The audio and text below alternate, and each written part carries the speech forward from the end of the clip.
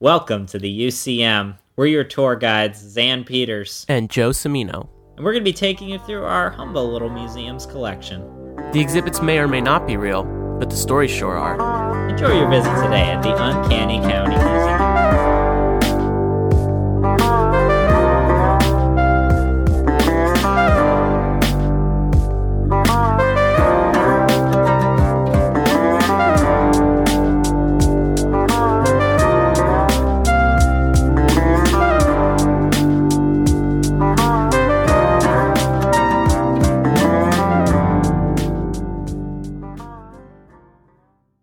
So, Joe, you know how you're my best friend?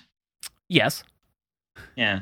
And I'm not going to make you say that I'm your best friend because I know we have your other friend, Allison, here. Right. Yes. Well, I have my two best friends, essentially. It's a real crossover. Right. And we're not competitive about it at all. No. No, definitely not. Not at all. So, but one thing I have learned is, we have some different interests. Yes. So I went with my Allison to a seafood festival, which has a bunch of things that I know you don't like. This is true. Fish This being past the main one there. Yes. Yeah. But oh my God. So we go to the seafood festival in Beacon, New York, right on the Hudson River, which I guess does connect to the Atlantic Ocean. So they're getting the fish somehow. Right. And it is so many other things you would hate. One, it's a little too crowded. There are long lines. There is not much shade, and there is basically nothing to drink. There's like 3 lemonade stands in this entire festival, and the lines are longer than for the food. It is so hot. It is dusty. Yeah, no, you would no. And that is and everything course, I hate. That is literally everything. Everything smells like fish. Yeah. Oh my God, I would be miserable. Yeah. No. So you would hate it. So I was there enjoying it with Allison's. But here's the thing: we were there for hours. We could only get like things from 3 different vendors because the lines were so long. We wanted to wait in line. I just have to talk about this because it felt fake. This one thing we were standing in, this line for this lemonade stand for $10 lemonade. Oh my God. No way. $10. Yes, we moved maybe 10 feet in standing in that line for 45 minutes. And we probably, if we hadn't decided to get smoothies instead, we could have easily been in that line another hour. Oh my God. But to make things even crazier, what finally persuaded us to leave the line was 2 separate people at the same point in the line, which you have to assume at that point in the line, they've been waiting in line for X amount of minutes or probably hours. At this one point in the line, people kept getting heat stroke and collapsing. And security was rushing over, and they don't even rush you to the front of the line. We were just watching people in front of us like a conveyor belt. Like you get to this one part, and that's where God's magnifying glass is zapping you like the ant you are. Once you get to that point in the line, you just get heat stroke. This is like a Squid Game thing, Jeez, yeah, and man. we were 5 feet away from the spot where you get it. Right. So at that point, we decided to leave the line, and we just sort of cut our losses.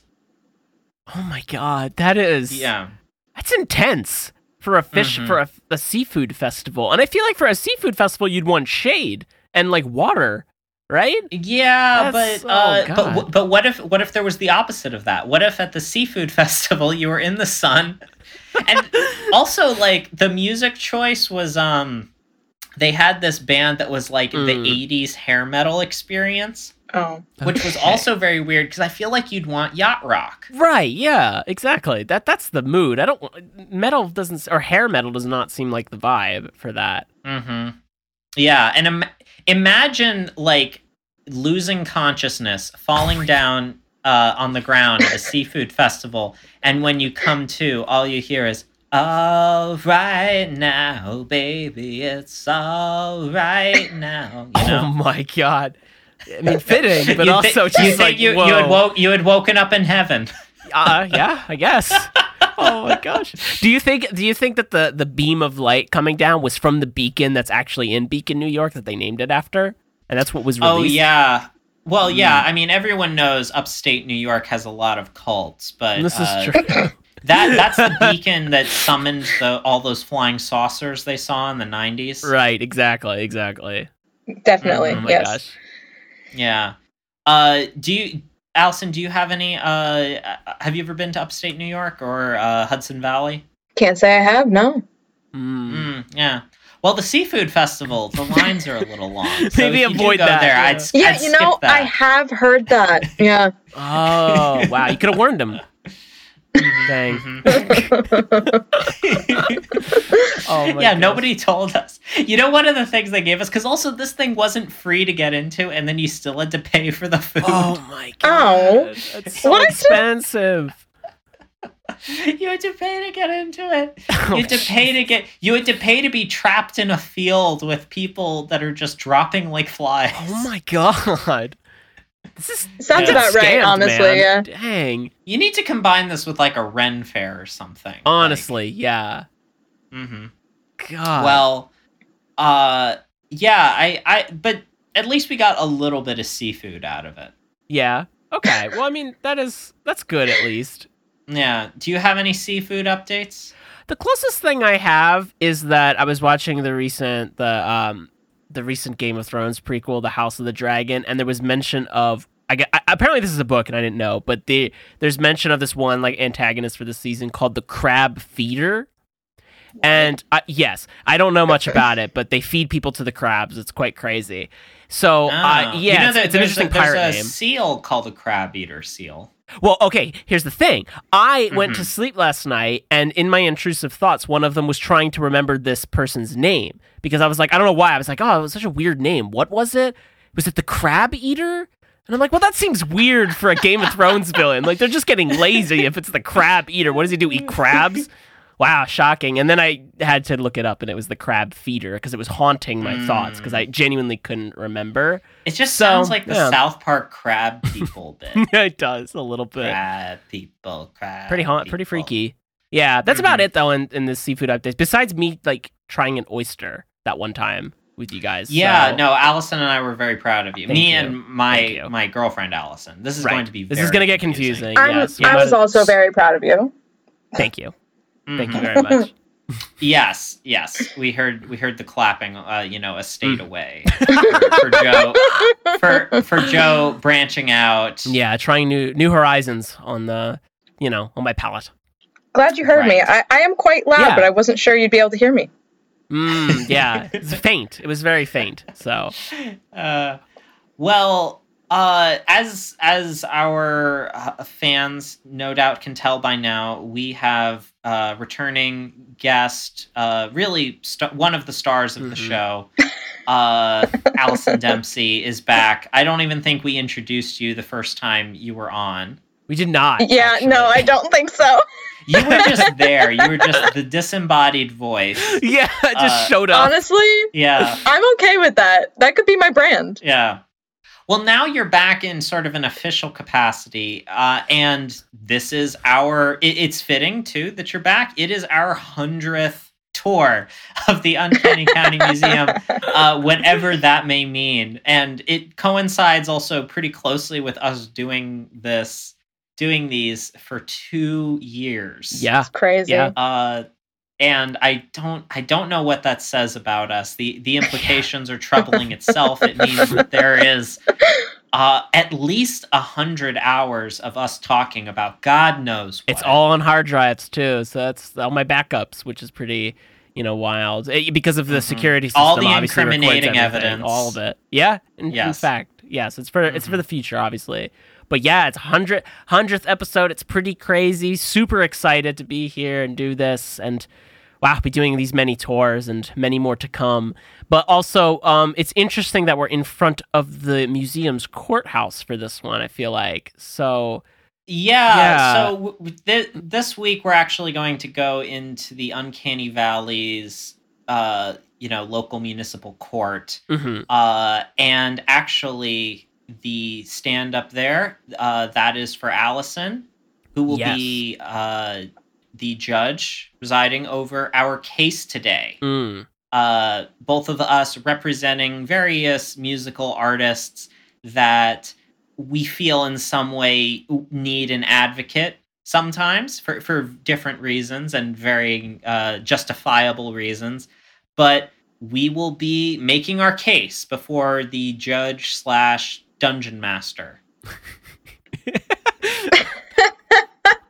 It's a combo role. I mean, things are done a little differently here. Could you imagine if the judge had like the thing, the game board, thing turned up in front of them? Yeah. Well, I think you have one here, don't you, Allison? Because we have to keep some of this anonymous. So they, you have the DM screen. Oh yeah, 100%. Yeah. It's part of the job. Yeah. No, that would. Yeah. No, that would be great in real life. I don't know. I mean. God. I don't know how familiar you guys are with court, but that's how it happens. Is it? Wow. I've only been summoned to jury duty once, and I got out of it because I was moving. I actually just got summoned the other week. Whoa! I got out of it. It's okay. Heck yeah. Aw. I'm like morbidly curious. I kind of want to do it one day. I'm like, yes, let me do my citizen duty. Good luck with that. I'm avoiding it. I'm trying my best here. I would like to not. Yeah. I mean, you never know. What if it's like a crazy case? What if you're like, and me, like I don't pay that close attention to local news. So maybe I'm just the perfect, unbiased, witless person that ends up on a jury. You're going to be in the documentary they make of whatever the case may be. I mean, that's, I guess, the way you got to go into it. But well, yeah, I find out about everything, typically a while after it happens. So, but by the time it filters to me, I could have been on that jury and be like, OJ who? Oh, God. Oh, jeez. Yeah, they've got me on all sorts of trials, and I'm just like, this is a trial? Wow. Okay, I just thought we were getting a free lunch. Right. Yeah. Yeah.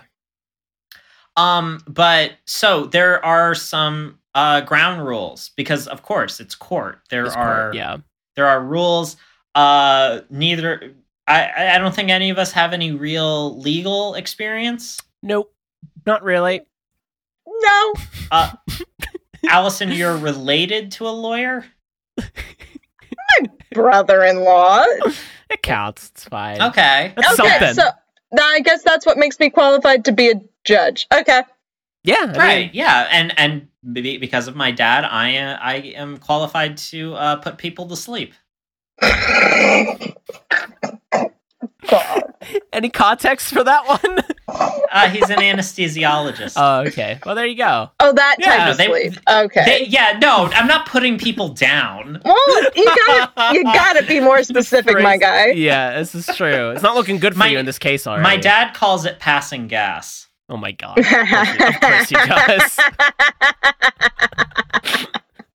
It's too good of a joke to pass up. Oh my God. Mm-hmm.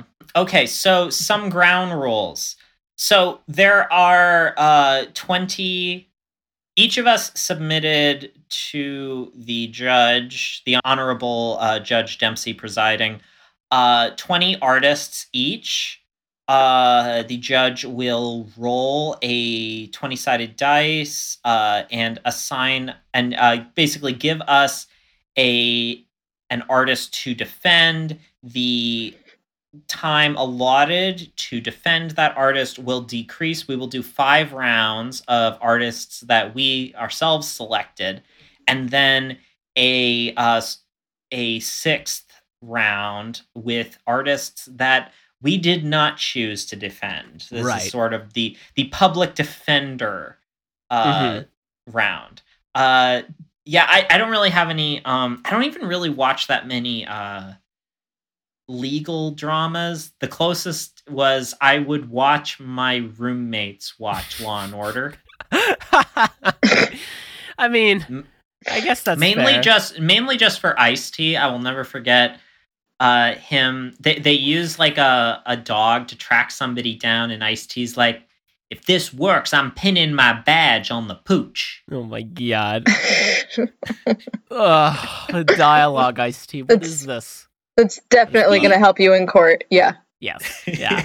I mean, the closest I have is watching Better Call Saul, and I guess The Night Of, which I forgot was another technically law adjacent show. Yeah. They were in a court for a bit Law of it. adjacent. For me, my touchstone is My Cousin Vinny. True. Yeah. I know earlier we were talking about Legally Blonde, which I have not seen, I think, since I was in high school. I don't know if I've seen it, actually. That's a crime. Think about it. Well, wow, he's already going to jail. I'm sentencing you right now. Oh, is it because I'm Italian, like in My Cousin Vinny? Is that why? I'm not talking about My Cousin Vinny. I'm talking about Elle Wood's Legally Blonde. You can't call yourself a lawyer if you haven't watched that movie. I'm sorry. It's required viewing. Okay, well, I think it's on Hulu. Maybe I'll go check it out after. Yeah, you just want to take a quick break and you can watch it right now. Let's just stop the tour now. I'll just go. We'll give it about an hour and a half. I'll come back and we'll pick us back up. I'll wait. God.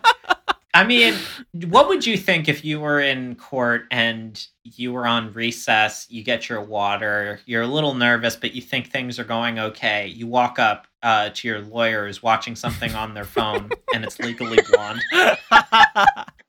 I would feel so safe with them. Are you kidding me? Oh my God.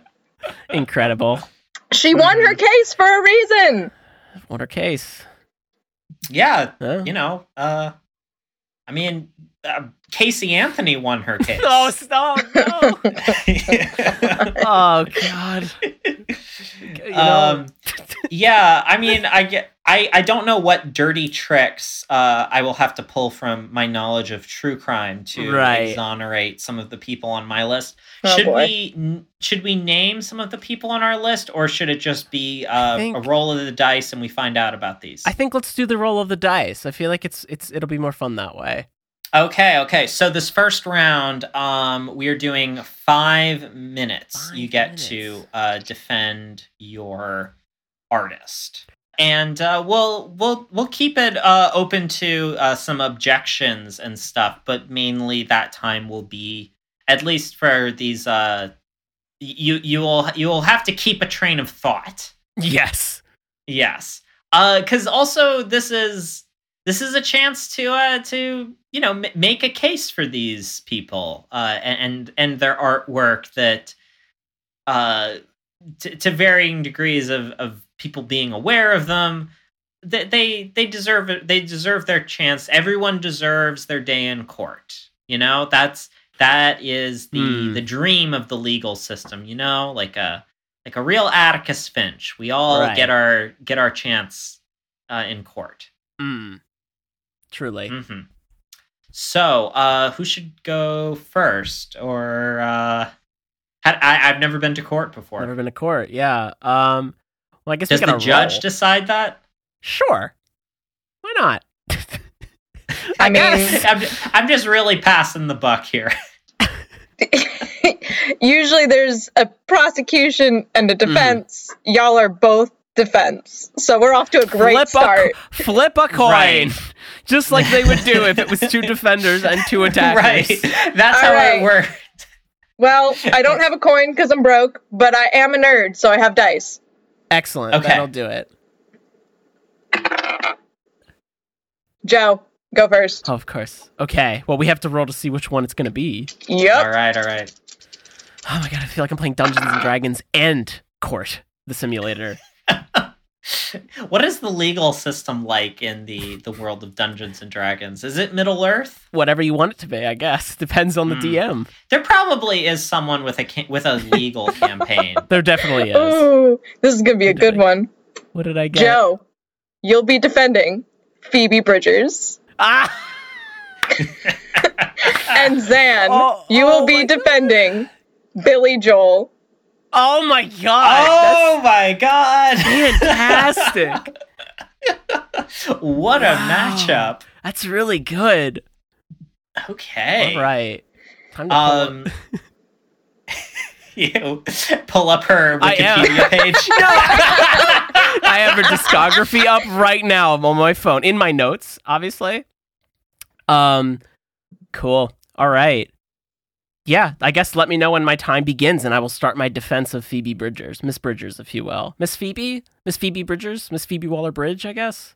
You know, yeah, they're the same. Yeah, Fleabag, same. That's right. That's what I'm talking about, right? Mm-hmm. Yeah. You're talking about the perfect 2 seasons of television. Exactly. All right, your time begins now.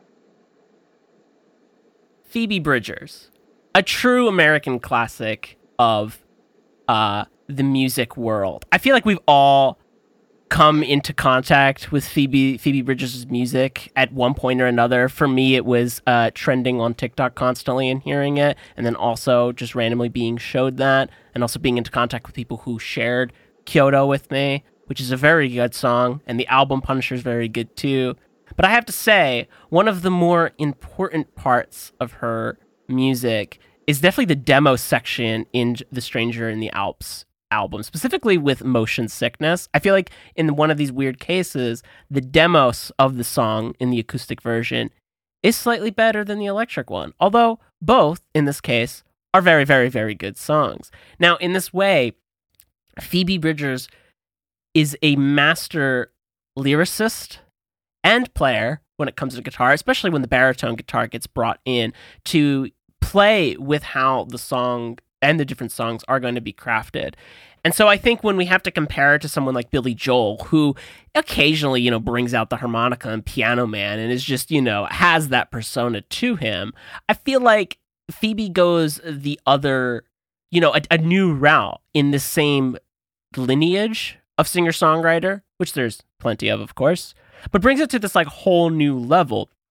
Now, is some of it the same? Sure. Does it get a little repetitive and a little gimmicky at times depending on the show? Maybe. I haven't been to a concert, but I've seen it on TikTok, as we all have. However... Objection, she is a spooky, scary skeleton witch lady. Yes, and that is part of why she's so great. Who else goes on... Well, I guess there was one person who went on stage with a skeleton costume. However, the hair matches. Entwistle. Yes, but did he have white hair? Or platinum hair? I assume when he was older. But not when he was younger. So, in terms of matching an aesthetic, creating wonderful songs that are incredibly catchy, and arriving at an aesthetic while being very casual, I think she definitely wins in this way. I also wanted to add that being a part of Boy Genius was really important too, and that NPR Tiny Desk version is quite incredible. So I think overall that's really why she becomes she is one of the better singer-songwriters when comparing to Billy Joel. And I also think that it's, because what do we got with Billy Joel? We have Piano Man, the classic hit, but if you compare Piano Man to Motion Sickness, I feel like Motion Sickness has a lot more interesting lyrics going on in there, Sing us a song about the Piano Man. What does it call to you? It calls to me that I'm in a bar surrounded by older people who are reminiscing about their past and their taxes and whatever else people complain about. But when I listen to Phoebe Bridgers and specifically Motion Sickness or even Kyoto, it's not what I'm conjured up at all. I suddenly have the urge to go buy a pair of Doc Martens and a skeleton costume and also go buy a baritone guitar and start playing music. And I think that's really the important thing to be leaving here with, Okay, but if we're talking about artists who's with distinct eyebrows, can you really compare Miss Bridgers to Mr. Joel? I think I can. Mr. Joel has unfortunately lost his luscious curly hair as he's gotten older and has had to resort to having a goatee, yet he has maintained his eyebrows. Could Phoebe do...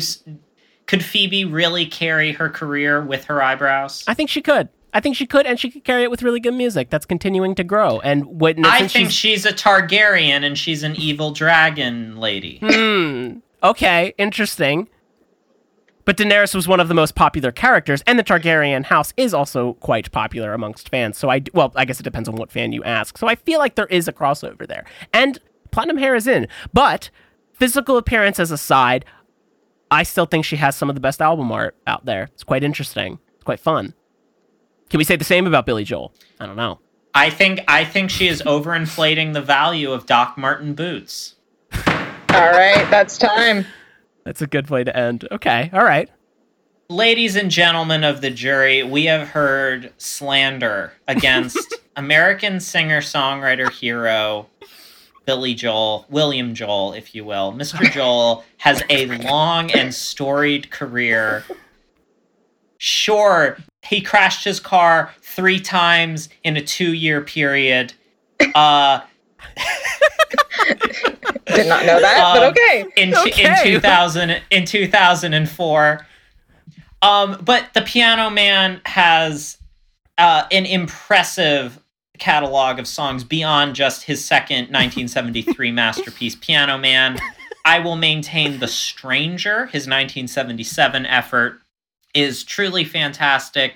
And Billy Joel, I think, is someone whose work, though it may get lumped in as just another dad rock, sort of a lump taxon of dad rock, Billy Joel has a very specific view of America and specifically New York. I think his stuff captures a very specific moment in the 70s of New York where a lot of people whose families had roots there were moving out to the suburbs, were moving to Long Island, and were sort of leaving behind this city that felt like it was on the verge of collapsing and crumbling, leaving behind the culture that had been built there for decades. I think Billy Joel captures this really beautifully in his music, in all of our ideas of what success looks like, of what it means to grow up and leave your neighborhood with its warts and all. Billy Joel is a very special artist, and even his 1993 effort, River of Dreams, where he does a little bit of a departure of his sound, you get the sense that he is capable of a lot of different genres. He is a fantastic piano player, but also a harmonica player, also an electric guitar player.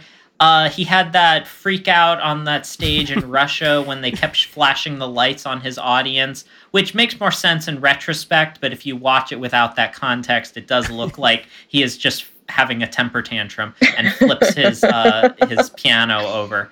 But it makes you realize he's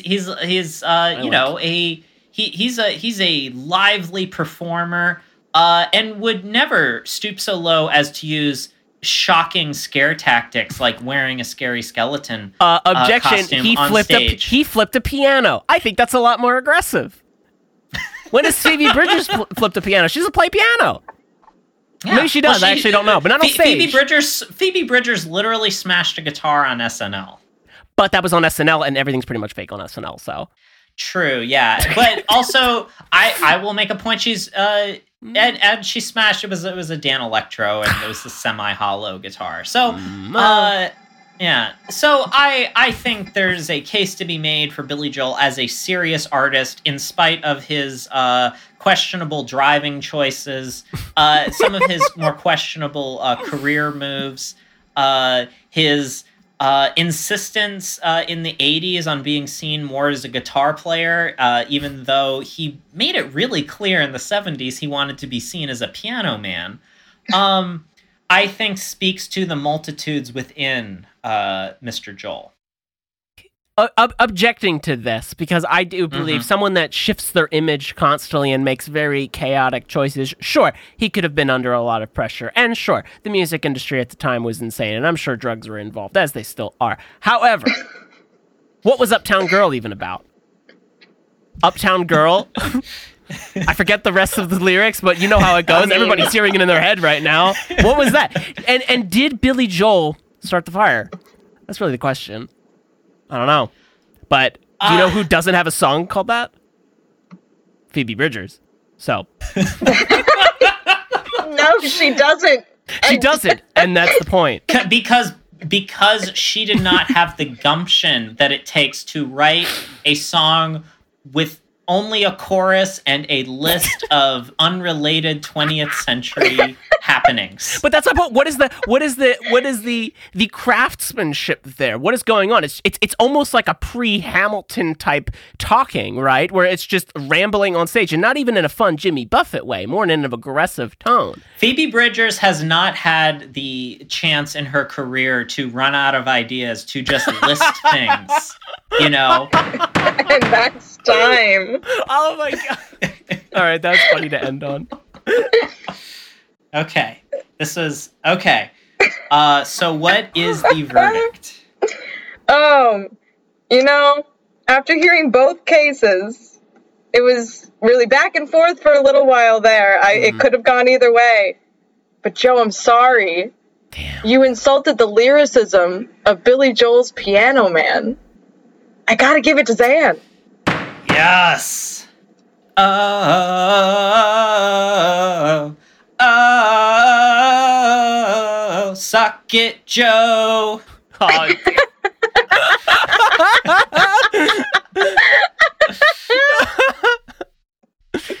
yeah, dang. It's okay, I'm shaking it off. I got the next one. Don't worry. Sorry, Phoebe Bridgers. You could have had it, bud. Could have had it. I could have had it. I went too close. Yeah, I got to it. It is a good song. It hurt a little bit to say that. Yeah. It is a little overplayed, though. Ballad of Billy the Kid. I was going to bring that one up, too. You could have, but you missed your chance. Well. Okay. Who is next?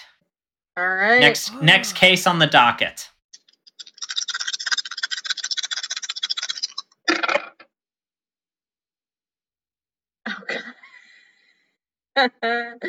Oh, wow. We talked about this, too. This is great. This is perfect.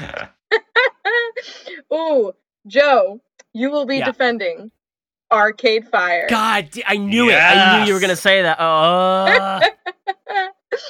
And Xan, you'll be defending Prince.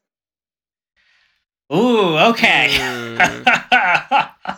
I just gotta say it up front. Joe, this is gonna be a tough one. This is going to be tough. You know, I had this on my list. You can. I'll just say as an aside, you could bring up like Prince's like weird Jehovah's Witness ties to even the playing field a little bit. I don't know much about Prince. That's my problem. So we're gonna make this. He had some interesting ideas about women.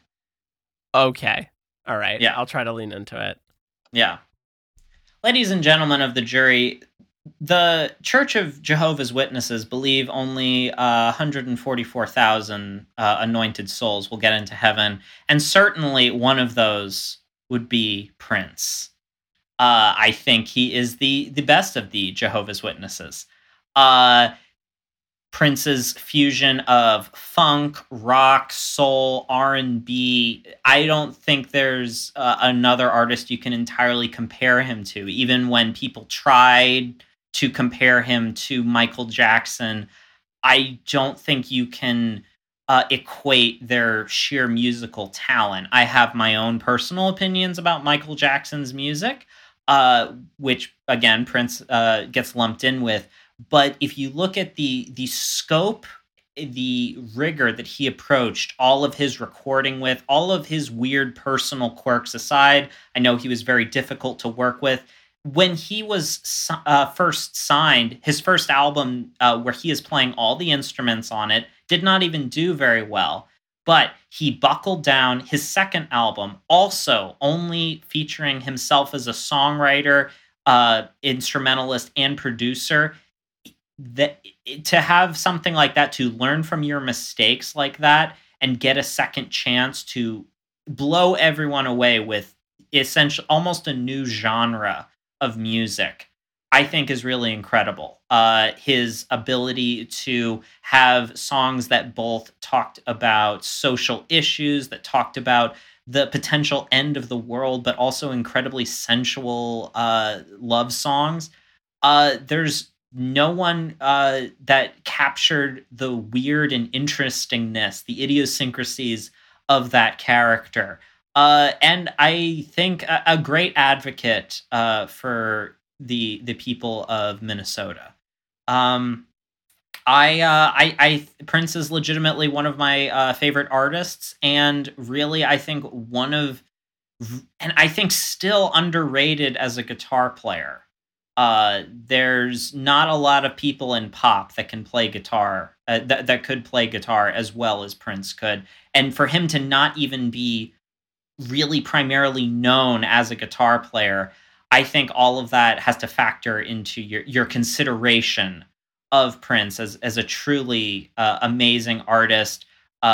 His weird opinions about women and gay people aside, just as a Jehovah's Witness, I think he was in a bubble towards the end of his life. He did, experience some, true sadness with the loss of his child. I think that can be forgiven in exchange for a string of really amazing albums and really classic songs that are an essential part of the American songbook. And that's time. Dang, right on schedule. I didn't even want to interrupt. That was a good speech. Thank you. I'm here as a Prince advocate. Okay, fair enough. But he does have a lot of some controversial opinions. But I will give him the use of the instrument was very, very innovative and very good. And that's about all the positive things you'll get out of me for this. Let me know when my time has started, and I will try to make my case. All right, if you're ready, your time begins now. So, as we all know of the shocking news that has dropped with Win Butler of Arcade Fire being accused of sexual misconduct by 4 people, maybe more now, I want to make it very clear that we are not going to be talking about him. That I think it's going to be a tough conversation, this might have to be a tough pitch, but I think when we look at Arcade Fire's music, there's more going on with the large band and members there than just the lead singer, who honestly, it's not even really the best part there. It is hard. There are a lot of members. There is a lot of members of Arcade Fire, all who bring better things, including a strings section, very elegant drumming, synthesizer parts, as well as backup guitar. So really, he could just be abandoned in this case. All this stands, even regardless of the lyricism. Now, all of that aside, I think it's Joe is really making the argument not all members of Arcade Fire.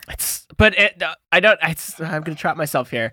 But I still think that the 2004 album Funeral is hard to just pass up as one of the best albums ever, honestly, of all time. It's definitely in that running for sure.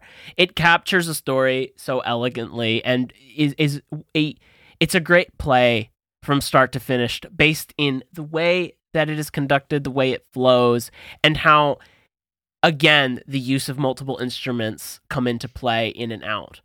But at the same time, Arcade Fire has done one of these things that a lot of bands have failed at doing, which is navigating genres and experimentation while not necessarily always taking criticism and just going forward with what they think is going to sound good, and avoiding a lot of sometimes embracing cliches of pop music. And I'm talking specifically about Everything Now, a 2017 album that maybe wasn't necessarily the best hit, but ended up growing on a lot of people, myself included, with Creature Comfort being a very good song, based in how loud, fast, and also upbeat it is compared to something like, Haiti or Crown of Love and Funeral. It's a very different, it's a different type of genre choice. However, when we look at all of their albums, including the previous one, Reflector, you see the common thread that's there, with lyricism that sometimes makes sense and sometimes does not, as well as instrumentals that really carry the feeling of mundaneness, the burdens of suburbia and trying to escape it, as well as then a nostalgia of sorts that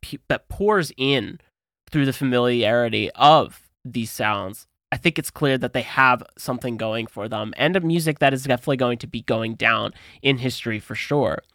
So I do think that the band holds its own in this way. I'll pause on my 10 seconds. I'll let you sit with that. Wow. So Joe, but who did start the Arcade Fire? It's a great question. Well, yeah, Joe, it was a valiant effort. I'm so sorry to say, Xan wins. It's Prince. Wow, we're letting homophobia Let's win. Get crazy. I'm not letting Let's get homophobia nuts. Dang. A win. If you're going to use that argument, I just let a sex offender lose. So, I mean, I'm okay with that. Yeah, you do have to start. We start off the bat. I mean, I guess you know what? That's fair. It's true. It's tough. He may have been Prince, but he was a short king. Damn. Nice. Fuck. Side note, that's why I was like, I'm not going to dig at Prince. I feel like that I just can't. I can't. It's like, I'm just going to, 3 minutes. You can't do it. You could have taken some cheap shots at Prince. But look who I'm defending. It looks bad. Yeah. I would have lost. I was like, no, I'll just take That was an unfortunate matchup, I will say. It felt a little bad. It's all right. Okay. Well, all right. Well, shaking it off. Okay. This is coming. I liked Arcade Fire back in the day, so yeah, we're good. All right, a little less now, but maybe a lot of less actually. But yeah, maybe just like a lot, like a.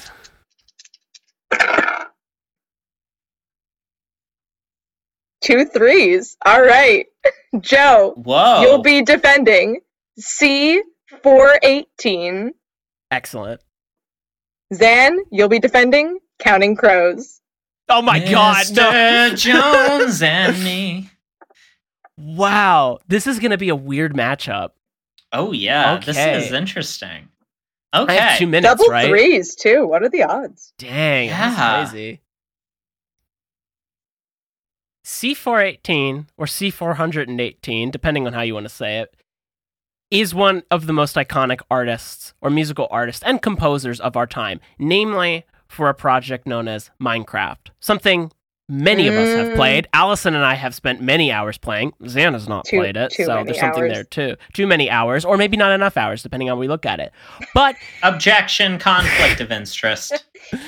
Overruled. I love Minecraft. Excellent. Shut up. Excellent.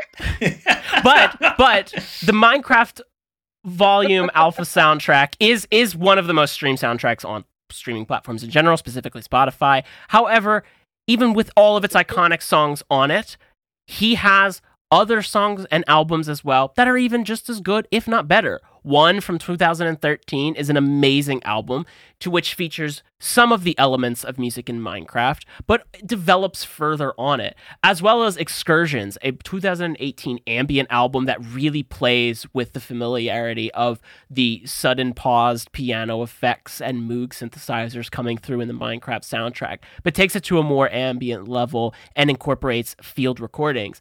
But I want to take it all the way back to his first album, Life-Changing Moments Seem Minor in Pictures, 2010, with 26 songs that literally has a song title named Minecraft is Acid and I Jate My Hob.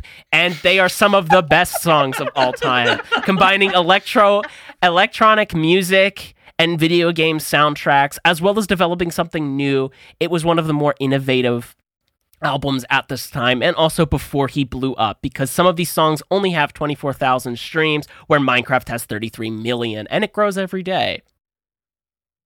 Did I hit 2 minutes yet, or can I still go? No, you're right on time. Yes! I really like his music. He's probably my favorite artist at this point. I can tell. It's like, I got this one. No, you were ready. Thanks, man. All right. It was very passionate.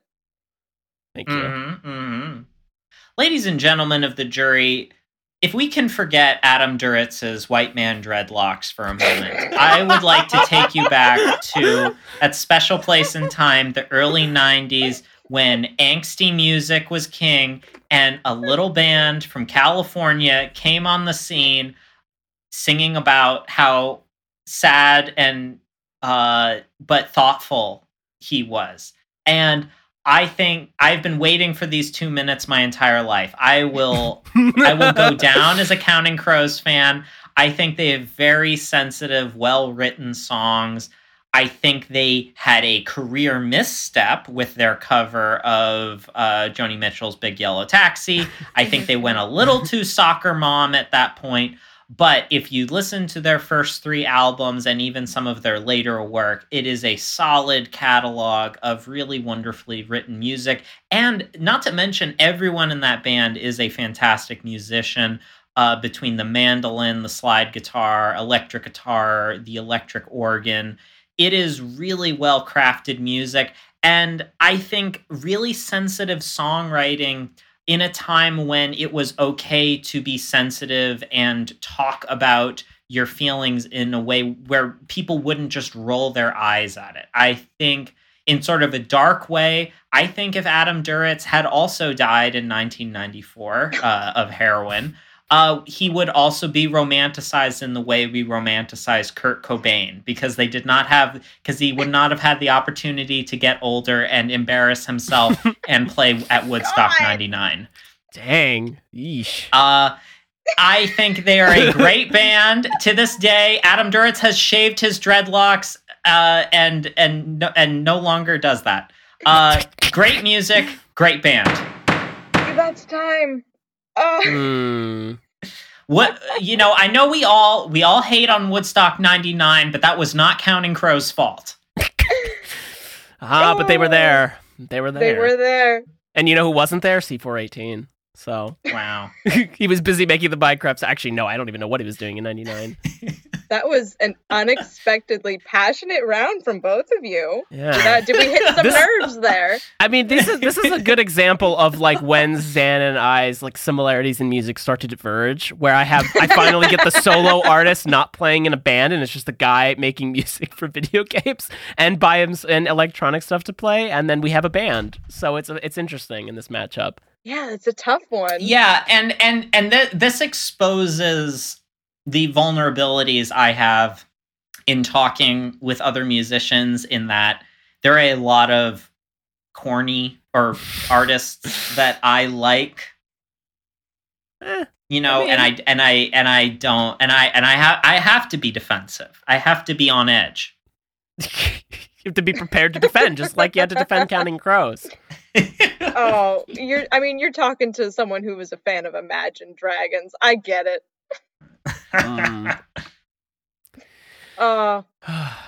It's very close, guys. But I'm giving it to Joe. Yes! C418. Win. I'm sorry, Xan, but you just wished Round death upon here, one of your band members. We always stand up straight. You wished death upon one of your band members. That is true. That was a misstep. Also, come on, Sweden is one of the best songs of all time. Regardless of what you listen to. If you've never played Minecraft, it's still one of the best songs of all time. I have never played Minecraft. One of the best songs. Joe, I think you're going a bit too far. A bit too far. I'm being dramatic. I'm gloating. I'm sorry. Wait, you've never, we need to pause. You've never played Minecraft? Dan just played video games. Xan. Yeah, no, I didn't grow up with video games or PC games. The only thing that I ever played was Zoo Tycoon. I mean, pause on Minecraft is such a good beginner video game. It's so much fun. It's so much fun, so easy to learn. You can do whatever you want. There's no rules. Amazing, incredible, highly recommend. And you can play it on your MacBook. The music fucking slaps. It's really good. It's like genuinely one of the best video game soundtracks, if not, one of the best of all time. It's really good. Mm-hmm. Okay. Yeah. Well, yeah, maybe we'll have one to day. do. Yeah. We'll get you there. Mm-hmm. I will say too, and even something in my case I didn't bring up about C418 is he also did a lot of the sound design for Minecraft, which I think is really interesting. Having a musician do that. Well, you know who Counting Crows did music for? A little movie called Shrek 2. You should have led with that. Yeah, honestly, that might have saved my case. That would have saved my case. Yeah, no, Accidentally in Love. That's the song that opens on Shrek 2 when Shrek and Fiona are on their honeymoon. Wow. Yeah. Xan, dude, why didn't you? Gotcha. You know, that I forgot to bring up that argument. You know, they have too many accolades. It's true. They have many accolades. Double Jeopardy. I know we can't go back, but if I were to do it over again, you know, all right, could have talked about Shrek 2. Exactly. Oh gosh. All right. So that means Xan is next, and then who are we defending? All right. Let's see. Next on the docket. Oh my god, I'm sweating. I'm nervous. Me too.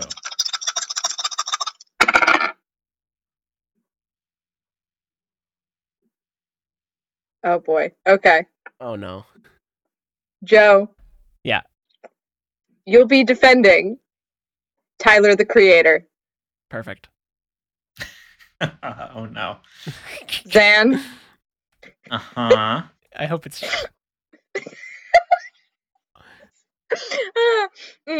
You'll be defending Meatloaf. Oh, my God. Oh my God! Oh, the perfect matchup. Oh no! Oh, this is gonna be amazing. This is revealing two different things about our lists of artists. Keep in mind, also, y'all got 1 minute this round. Oh my God! Okay. Oh, all right. I'm doing stretches. Okay. What can't you say about Meatloaf? Meatloaf is a countercultural icon. Forget the fact that he was a Republican at the end of his life. I want to talk about Meatloaf's music. His presence in Rocky Horror Picture Show is one of the highlights of that film. He is involved in the counterculture. He brings musical theater into rock and roll in a very unique way. He brings in camp. He brings in doo-wop, but then brings in the aesthetics of heavy metal. Bat Outta Hell and Bat Outta Hell Part 2 are incredible albums and feature key members of the E Street Band. His interpretations of Jim Steinman's music, it's a match made in heaven. No one else sounds like Meatloaf. No one else can do what he did with his time and his career. Oh, was that? Did that just hit a minute? Really? You had like 10 seconds left, but. Oh, okay. Oh my gosh! All right. Whew. I feel like that was a pretty. Yeah. It's hot. It's like I just ate a plate of meatloaf. How do you feel about this one, Joe? I'm feeling okay. I'm feeling good, actually. All right. It's hard to pass down the lyricism and even character arc that is Tyler, the creator's persona, from even the way that he performs to the fact that he also got banned in the UK for a period of time for having too explicit lyrics, which is ridiculous. But even all of this coming up from Cherry Bomb, one of his most failed albums and probably not one of the best, but that leading to one of the most hit iconic albums of 2017, that being Flower Boy, which is an incredible album that has tons of different artists on there, from A$AP Rocky to Frank Ocean, Kali Uchis, Rex Orange County, and even Jaden Smith and Estelle that showed up. It also highlights Tyler coming to terms, with his identity and moving in towards that, the introspection, and even the lyrics that add to that. Not to mention following this up with 2019's Igor, one of the really great, masterful work that comes in with a opening of synthesizers that rain down against his lyrical prowess, the character that he created for himself to appear in the music videos, and let us not forget the collaborative work of Odd Future Wolfgang, one of the best, I think, collaborations that has existed, and the Adult Swim show that comes with that. And how can we forget? Sorry I cannot to cut believe you off. You get a minute. You're done. I was gonna say I can't believe you forgot a present on my birthday for my birthday. Yeah, I know. I can cut it. Igor sounds like it was recorded on an arcade game. It probably was, and it was very good. Damn. His shorts. He is a grown man wearing shorts. Looks good. He looks good. You don't wear shorts? I wear shorts, but there's something about performing in shorts. It's a pet peeve. It's a pet peeve of mine. But it looks good, man. Performing in shorts. You got to specify what kind of shorts, because shorts could be good performance out. What are you talking? What? I don't know why. Look up. You know what? I'm not on trial here. Allison, look up Tyler, the Creator. We'll pause. Look up Tyler, the Creator's outfits right now. And then look up Meatloaf. I don't understand what the problems. People perform in shorts all the time. Exactly.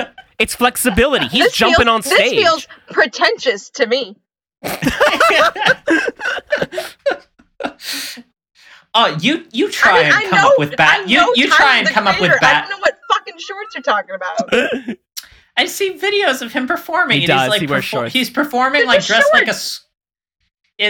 He's performing dressed like a schoolboy. It's like Angus Young. It's his style, and he wears the fur hat with it too, and it looks good. He's got fashion. He's too warm. It looks too. Are you warm or not? Yeah, but it's better. The shorts are dressed for warm weather. The hat says you're cold. Make up your mind, Tyler. He goes to the beach with a fur hat, Xan, obviously, as in cash in, cash out. A great lyric. But also, what is Meatloaf wearing as a hat? Probably a MAGA hat. Well, he was. I think he died. He was supporting Romney. Did he die before Trump? When did he die? I'm definitely. Yeah. I got Google up. Yeah. Easy meatloaf. I'm getting easy meatloaf recipe. I got the meatloaf. I got meatloaf. Holy shit! This 2022? Year, 2022. Okay, yeah, he was definitely. He died this year. Oh no! Yeah, he died wearing that MAGA hat. Sorry, buddy. Yeah. Oh no! Oh no! Like R.I.P. but also oof. Yeah. Okay. Well, it's you know what leave it to you, Judge. We'll have to leave it to the judge. It's hard to come up with bad things to say about Tyler the Creator. I will say Meatloaf is iconic in his own way. I mean, guess. That's the thing. This is another kind of tough one because I'm a closet Meatloaf fan. What? Yes. But you know what, Joe, you convinced me. You convinced me, and you know what? I'm a little bitter about the shorts comment. Excellent. See? So I get this one. Joe, it's me. You take this round. Oh my gosh, we're tied. Anything for love.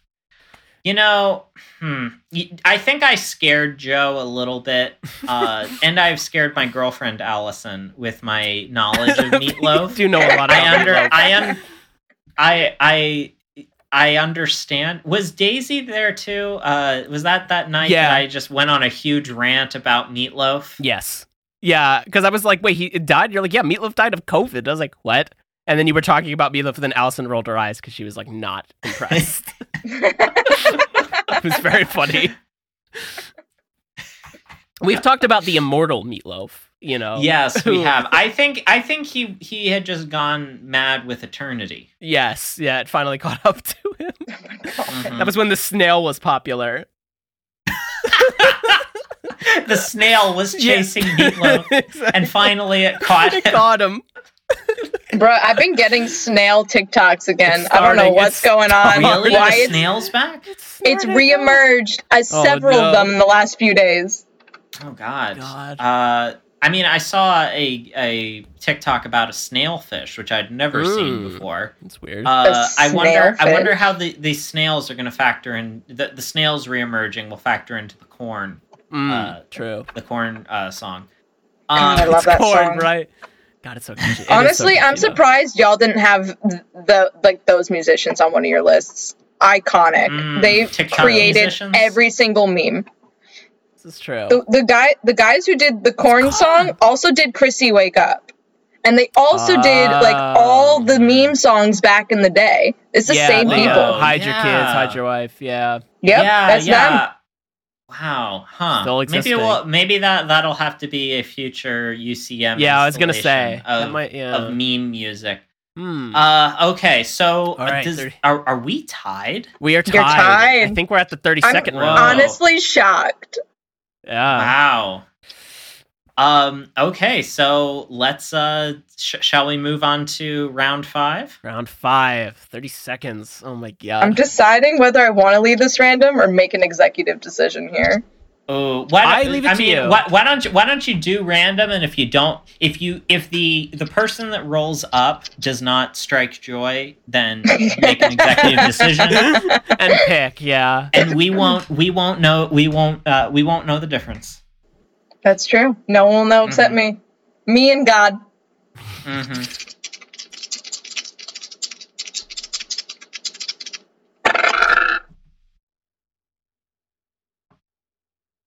All right. Joe, you will be defending Bob Dylan. Xan, you will be defending Bob Dylan. Oh, the showdown, the 30-second showdown. Wow. Battle to the death. Battle to the Dylan. Battle to the Dylan. This is what honestly, what a lead-in. What a lead-up, because we've been talking about that for a while. Yeah, holy Acoustic cow. versus what are electric. The odds? I will say, I did need clarification earlier, whether or not these were the same Bob Dylan, or if there was a second Bob Dylan I was unaware of. Yes, the alternate Bob Dylan. I mean, Dylan contains multitudes, as he said in his song. I contain multitudes. Really interpreting the text on that one, huh? God. Joe, you will be defending acoustic Dylan, I assume, and yes. I will be defending later electric and Christian. Correct. Dylan. When is the Looks official like that's switch? The case. Like year-wise, isn't it like the 70s? He had been, I think, because he had used some electric instruments. I think Highway 61 is the really hard line fans kind of take that Highway 61 is official electric Dylan. Okay, so that's that 65. Would be 65. Yeah, so it wasn't even that old at that point. Yeah. Huh. All right. Well, I know what album I'm sticking to. Okay.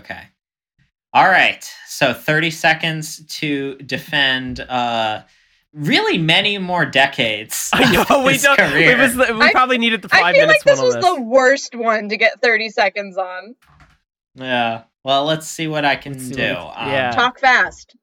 The Times They Are A-Changin' is one of the best Bob Dylan albums of all time. The rawness that comes through in his lyrics, the way that he can just use the acoustic guitar and lyrics to harmonize within his songs and tell a story, while also creating some sense of change and engagement, a reflection of the times, if we will. It is one of the most iconic Dylan albums of all time, and contrary to his electric experimentations, which are loud, aggressive, and not necessarily bad in that way, but also kind of Christian, and they get a little weird with Highway 61 as revisited as an exception of sorts. I do think that the acoustic side of Dylan is more harmonious, and it is just better. You're done. I'm good. 30 seconds, man. Okay. All right. I'm stretching. I did yoga the other day with Allison. Oh. Yeah. Oh, we did? I apologize if I spoke fast. Yeah. I mean, Dylan speaks pretty fast sometimes. The people. John is in the basement mixing up the medicine. I'm on the pavement. Think about the government. I feel like the bad guy here, but you guys picked these times. I don't know. You did this to yourself. Yeah, well, it's fun. Yeah. It's experimental. Well, I don't make the rules. I just enforce them. Otherwise, we would be talking about this for 5 hours. It would be, it would be a long time. There's a lot to be said. Okay. So let me Robert Zimmerman, or Bob Dylan, he is a constant provocateur. He is as American as you can get. He is constantly changing and contradicting himself. That goes down to even his music and his art. He cannot be tied to one genre. He did country, he did electric, he did pop, he did Christian, and stayed true to himself as a contrarian and a true artist. I love his whole catalog. All right. See, someone knows how to follow the rules. Yeah. I'm so passionate. Passionate about acoustic Dylan. I went over. But then does that freewheeling spirit speak more to his music? You know, the disregard for the rules. Exactly. Bob Dylan would approve. Are you trying to prove Joe's point now? Playing both sides? I'm taking a page from Bob Dylan's book. I'm going back and forth. I have now converted back. I've converted back to Judaism. I feel like this is a lot of pressure on this one. Y'all have been fighting about this forever. It feels like. Well, now we need. Am I the one making the final verdict on this fight? Well, we need an outside decision, I guess. It's true. And pulling from your Bob Dylan knowledge. Like the least qualified person to make this decision for you guys, but okay. After hearing both defenses, this round goes to Joseph Cimino. Excellent. Woo. God.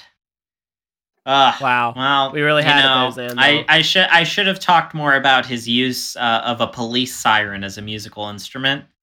That sounds like a Nathan For You episode. No, that literally is a Nathan For You episode because he tries to use a smoke detector as a musical instrument. Yes, and they're like, oh my, it's perfect. It's so funny. It's amazing, an amazing show. Yes. I mean, I think I could certainly make a case of ties between Nathan Fielder and Bob Dylan. So does that mean either it's a tie or Joe super wins for this final round? Yeah, I guess so. Yeah. Wow. Okay. So all right.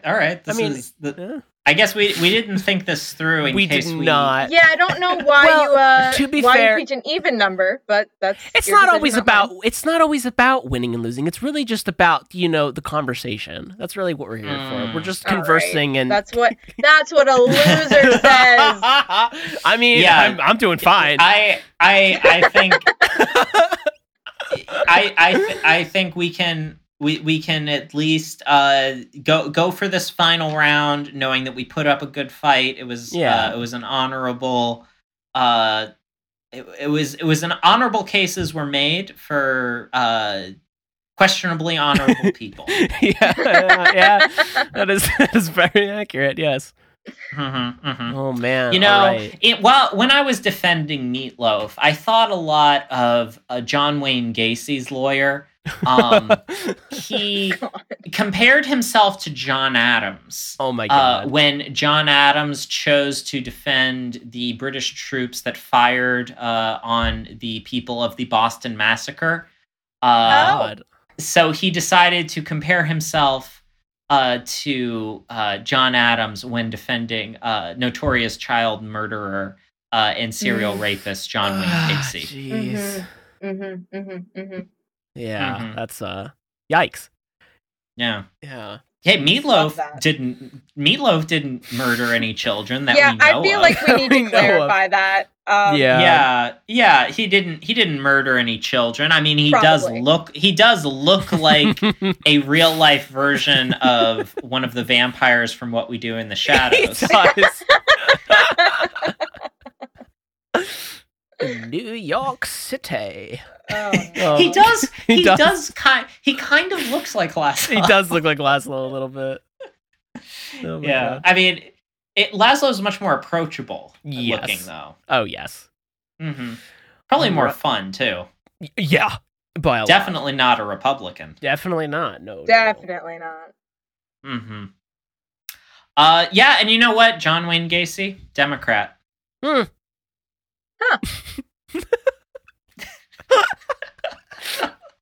I'm adding this to the list of answers on every conversation we have. Yeah, you know what? That was Ted Bundy's biggest crime, being a Republican. God.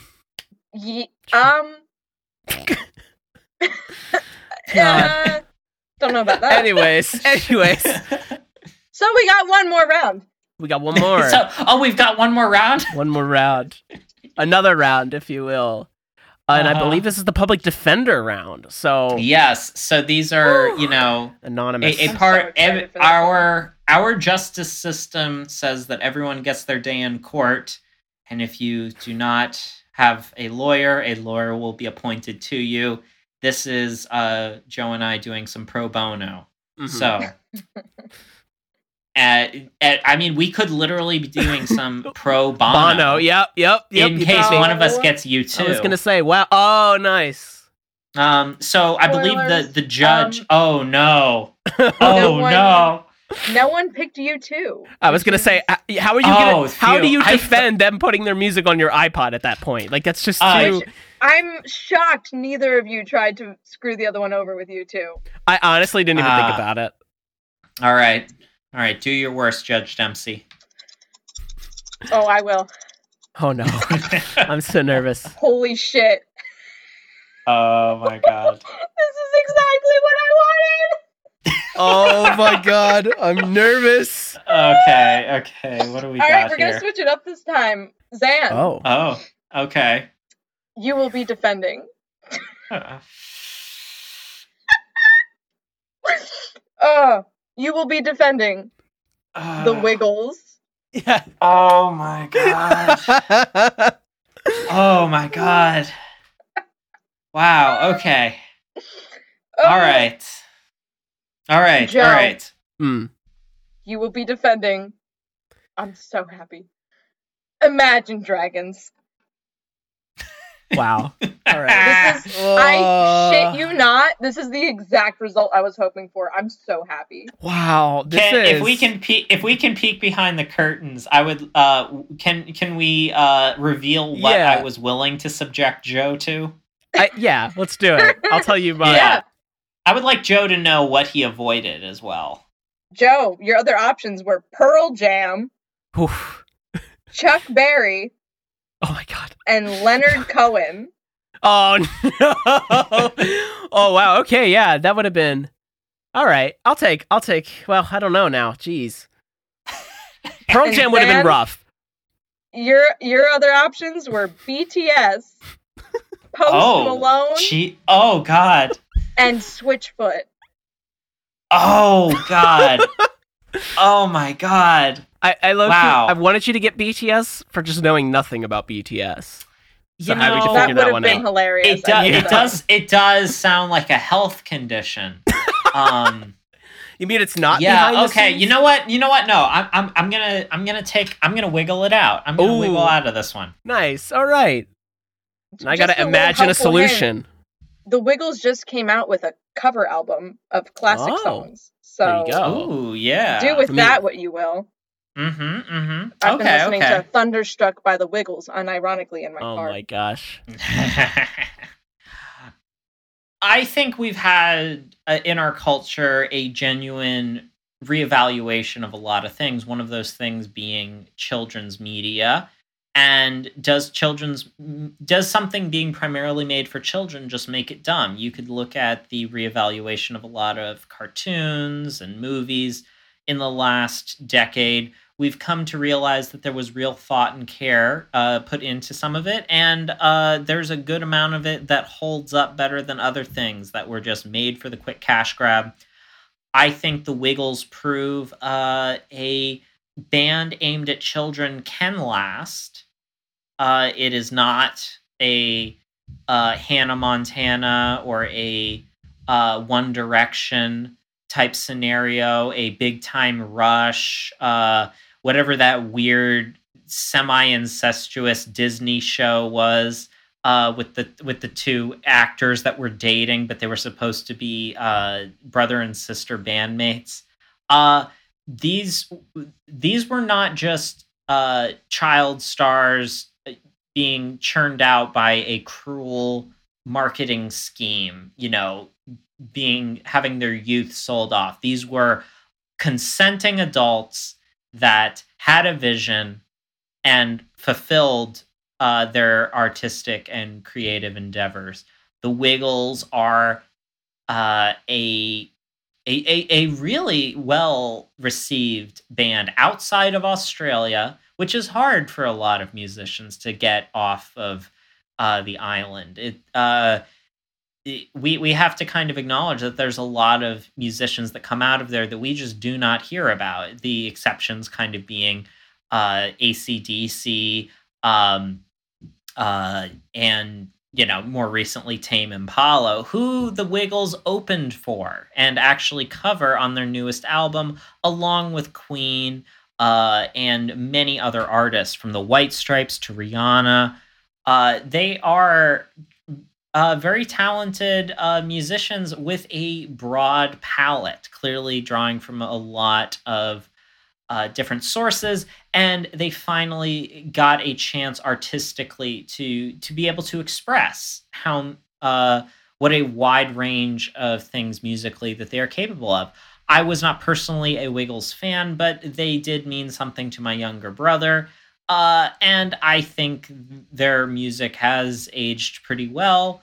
I know they've leaned into the ironic love of them by children that have now grown up and will go see them at bars now or at over 21 events. I do believe they even lost a member at one point that passed away. I don't know how much their lineup has changed, but yeah. But Jeff is, you know, the narcoleptic one. That never got old. You know, wake up, Jeff. That is. He sure never woke up. No. He didn't. It's true. You know, the Wiggles were not insulting and condescending in a way that Barney kind of feels like it. You didn't have middle schoolers making up songs about how they wanted to murder the Wiggles. It was all songs about murdering Barney. Oh my god. Yeah, I think the Wiggles know what they're about, and they're more fulfilled than any of us are as artists. I think though that collaborating with Tame Impala kind of makes it almost like, you know, they put in a little bit of an overrated artist in there too, bordering on the male manipulator music, which almost diminishes their image for themselves. Tame Impala would even try to use some of the gravity of their charisma to rehabilitate his own image. You know, I think I think that speaks more to how universally beloved they are. I think that makes a case for the healing power of the Wiggles. Oh well, healing's a little bit of a stretch. Maybe more enjoyment power or like casual listening. That's time. Okay, I feel like I did what I could. Cool. That was good. Thank you. No, it was actually a really nice speech. That'll go down in the annals. Yeah, of course. Of great legal defenses. Oh yeah. Okay, great. Now it's time to imagine these dragons. It's weird we were talking about the House of the Dragon earlier. It seems almost. Do they fitting. use any Imagine Dragons music in the new They better Game of Thrones? Not. They. You're telling me it's not time to begin? Could you imagine, actually, just the soundtrack of the House of the Dragon series was actually just made by Imagine Dragons? Like, the spoiler alert, I guess. But remember when Jaime gets his hand cut off and suddenly there's like Irish pub rock playing, or yeah, I forgot about that. There's I don't know if it was in the show, but there was definitely a trailer for Game of Thrones that had a version of Heroes by David Bowie. Was there? Yeah. Really? Are you sure? Yeah. Where it was like, I will be king, and you will be queen. I don't think so. I swear that was a trailer for one of the seasons of Game of Thrones. Also, I just love that you said spoiler alert, like anyone's actually going to start Game of Thrones for the first time in 2022. Oh my god. Like, even if people haven't watched it yet, after that disaster, never forget. Like, anyone's going to start it now. God, never forget Drogon melting the Iron Throne because he understood the metaphorical importance of it. Hey, maybe we did just imagine that dragon. You know, when Tyrion said that dragons are very smart, he meant that they are book smart and they understand literary allegory. God. All right. Oh my gosh. Well, as we imagine those dragons, we have to talk about this Imagine Dragons. It is an interesting case to be made for Imagine Dragons because on the one hand, they're an incredibly corporate-controlled, popular band with millions of streams and who've spread themselves all over the place to a point of, you know, when you're playing Radioactive on the radio constantly, it does get a little frustrating. But there is also a case to be made that they do write some really catchy songs. Sometimes. Sometimes. Because I think that there's a loss to be made with Smoke and Mirrors. You know, I actually did enjoy Night Visions when it came out, and we should acknowledge it came out in 2012, which began the surge of 2013 music wave that was happening, and I do think that some of the Imagine Dragons songs, besides the Cole's music stuff, you know, Demons is a little, I'm on top of the world, yeah, all right, you know, they did it for the corporate stuff, but then you got It's Time, which I actually don't think was on that album, but it doesn't matter because it was there. It was. No, it was. It was. I couldn't remember. Yeah. It is a good song. We can admit it's a good song. And that also brings me to a recent song that played on a certain League of Legends TV show that is better than its source material. Arcane is quite fantastic. And as someone who does not like the repetitive nature and overplay of Imagine Dragons music, I do think Enemy is pretty good. And I think it's very catchy. And it does quite fit that song, even though it does suffer from some of these, repetitive things and how they're going about it. And I will say I do admire a bit more, even more so than my Arcane. I would like to draw the jury's attention to the fact that 4 members of Imagine Dragons are all named Dan. Are they really? I didn't know that. I think that's a win, actually. Come on. There are too many Dans in this band. I don't know, man. And Dan Reynolds, the lead singer, his father works in real estate. Well, okay. Well, obviously they getting that money. So obviously an enemy of the American people. I think Dan and Dan is quite fun, though, and if they ever come out with a second band, they could just be the 4 Dans. Dan and Dandies. There's a lot of material here for them to come out with a pseudonym and just play that way. And I think that strengthens my point here, because they are talented musicians. I do think they have a lot of musical prowess to them and can play their instruments for a certain extent. The lead singer I guess Dan can for sure sing. I don't remember how many members there are in this band, and that doesn't help my case. However, I do think I believe they're one of those bands that there's 4 core members, and then they tour with another 5 session musicians. Which I think but it. And I will say, of those 4, the core 4, 3 of them are named Okay, Dan. So one is not Dan. So 3 Dans in a band. But 3 it is literally 3 Dans and 1 Ben. All right, it's close enough, BDs. But I think I do think that there is an element here to be played, that they can play their instruments. And I specifically recall their acoustic sessions again in the early 2013 era, when everybody was stomping, clapping, but at the same time could play mandolin well and banjo and other things, and it was not cheesy, even though maybe slightly. But I think that era of Imagine Dragons, if it were ever to come back, if they could ever, maybe they'll rebrand themselves under the Dans, it could be very interesting. But with their Imagine Dans, but I think with their, Imagine Dan. Imagine Dan. Imagine. That's such a better band kind name. Of is, though. But I do think that their collaborations, even with rappers, has been really interesting. The ability for them to push the boundaries of what they want their genre to be, I think I think it's worth noting, because they easily could have fumbled into sort of a Train situation where they were just playing music for Kohl's and department stores, or Drake even, and it's exclusively going to play at H&M. But the fact that you could hear Imagine Dragons Radioactive on the radio with the one channel that your family member who still listens to the radio has on, but then you can also watch, the hit series Arcane, and then they have the theme song, and it doesn't feel bland or repetitive. Come on. That's quite nice. That does show that they have some impact here. And as much as it pains me to say it, I do think it's worth recognizing, even though my toxic, 16-year-old self who discovered Bandcamp would probably be really mad at me right now for acknowledging this. I do think it's worth saying. I'll leave it with that pause.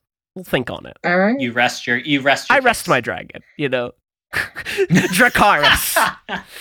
Gonna burn it down. Having fun, I absolutely love the fact that you just spent 5 minutes saying, I don't like Imagine Dragons, but I guess they're all right.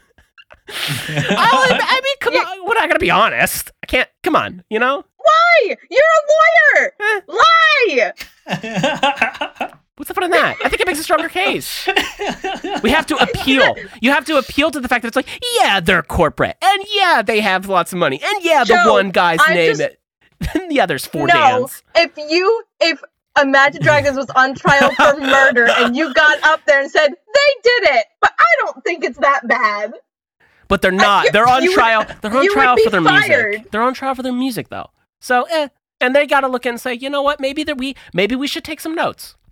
That's all. Joe, you could have won it. You know I like Imagine Dragons. That's why I was appealing. I was appealing to it.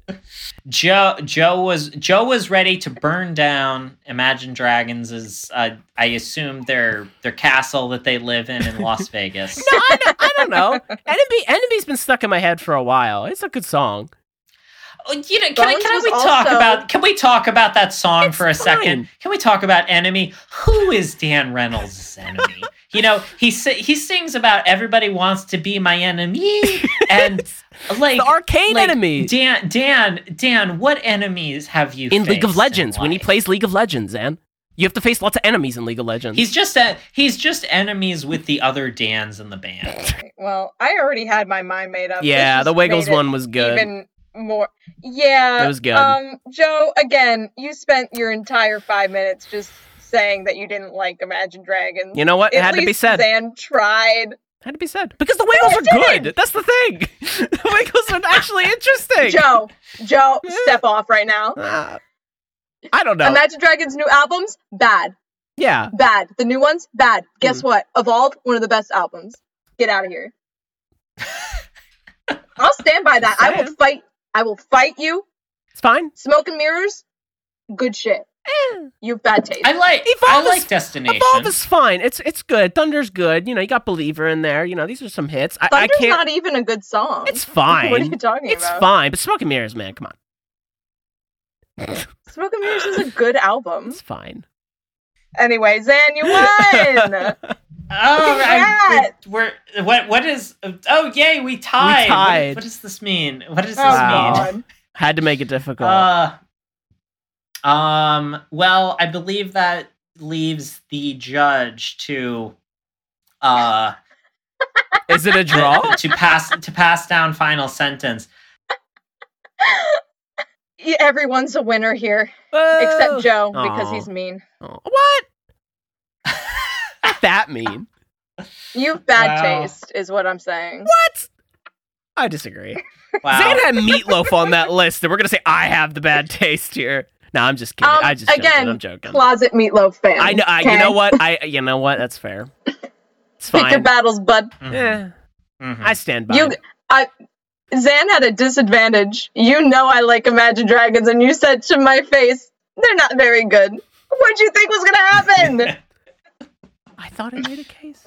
I'm not even going to argue a conflict of interest here. You know, nobody recused themselves. To anyone listening, don't judge me for liking Imagine Dragons. I know their new stuff isn't good. We can move past it. Do you wonder about the universe in which Imagine Dragons did continue working on the Spider-Man musical? I forgot about that. I think about that all the time. Yeah. God, that was a train wreck in of itself. Could you imagine if Imagine Dragons was still on that project? Oh my God. Oh God, I can imagine those dragons. Oh, and there's another U2 connection. Oh. Spider-Man musical. Yeah. Again, surprised it wasn't on the list. Yeah. I mean, there are some U2 songs I do genuinely like. I don't think I will... I think I would have a hard time defending the album Raised by Wolves or whatever it was. That was rough, yeah. On everybody's iPod. Yeah. That was such a... I still can't... what was that? I'm sure it seemed like a good idea at the time. Because they had been in that iPod commercial. So I think they had some connection to Apple, and they probably had some contractual thing. And maybe it was just their chance to do a stunt. But I also think U2, they are an important band, but also Bono has an idea of who he is that is maybe a little overreaching as to how important they are. Yeah. Oh God. You know? Yeah, that is very true. You know, I'm just saying, though, maybe it was a good thing we didn't have, maybe if we did ended up having the random pair of, our favorite artists, so it'd be what yours would be Bruce Springsteen, and I guess I don't even know what mine would be. I was kind of curious if Bruce came up, if that would be, my like in Yu-Gi-Oh, whenever Yugi draws the Dark Magician, and you just know it's over for the other person. That's your anime movement. I would have been immediately annihilated.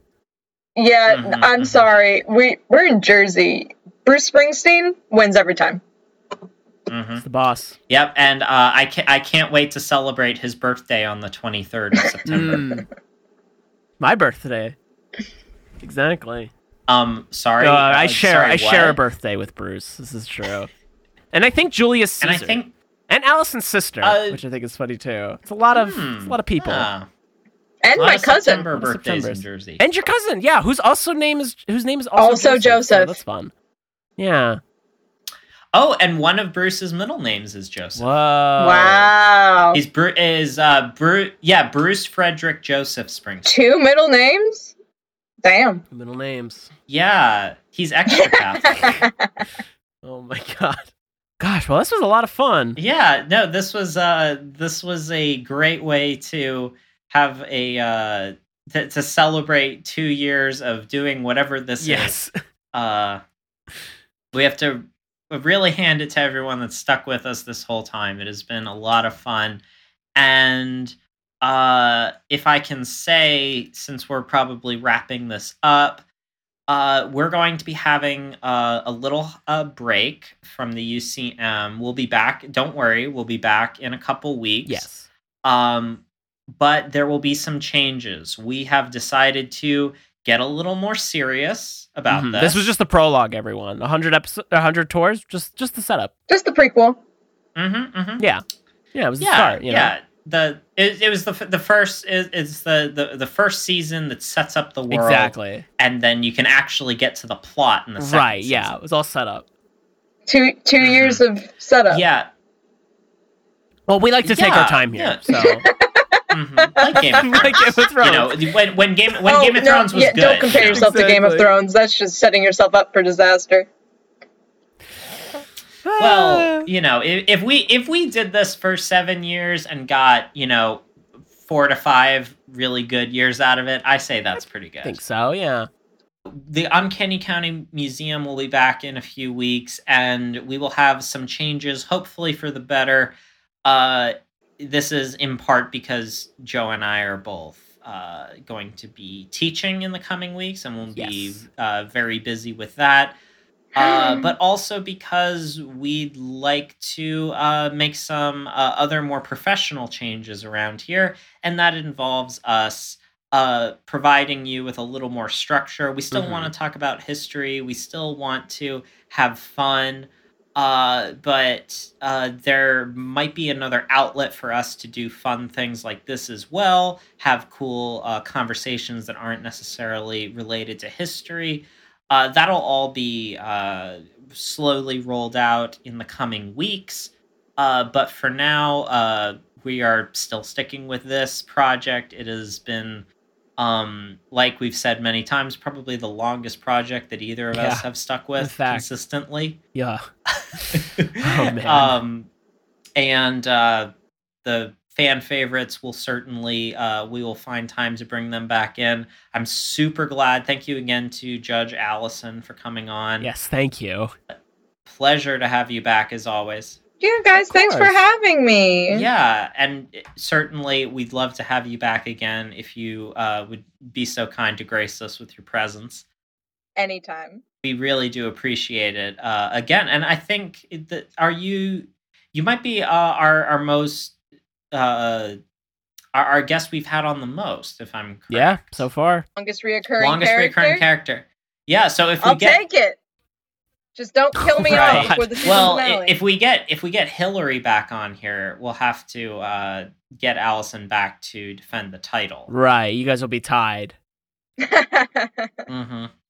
Okay. I'll fight to the death. Well, maybe we'll, I mean, I don't want to pit you against Hillary, but I don't know. Could be interesting. That could be an episode. Just have let's just give you guys random topics to argue about.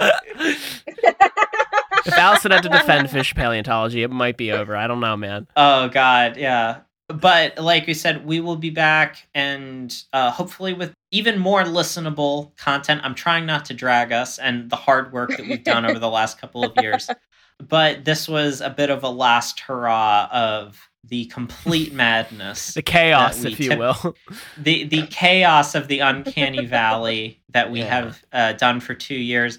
And it's time to rein it in ever so slightly. Keep it fun, keep it informative, but maybe make it a little easier on you out there to get information. Yes, absolutely.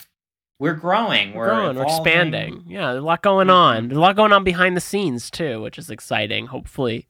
Yes. There are renovations. We're hoping to install a better gift shop and a donation center. So, there's some stuff coming in. We really need to put a proper drawbridge over the alligator pit. Yeah, there's a lot of updates to happen. We're looking for some merch soon. There's some stuff that's going on. So a lot happening, but we'll definitely be back better than ever with an already very interesting topic all structured out and beginning. So, there's a lot happening. So 101 is definitely going to be, I think, pretty interesting moving forward. Beginnings. Oh, look at that. Uncanny County Museum, The New Beginnings. It's fun. It's titleable right there. So. Oh, yeah. We get a new wardrobe. We get slight character redesigns. Exactly. The animation increase. Well, Joe, do you have anything outside of the museum to plug?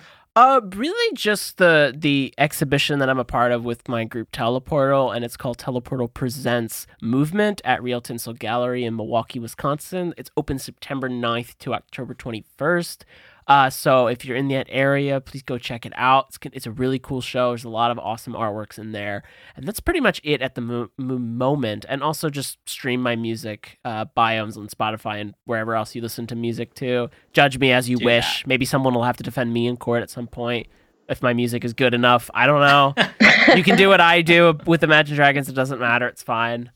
I won't take it personally. I will. How about you, Zam? What do you got going on? I've got my usual stuff. I've got my art up on my website, xanpeters.com.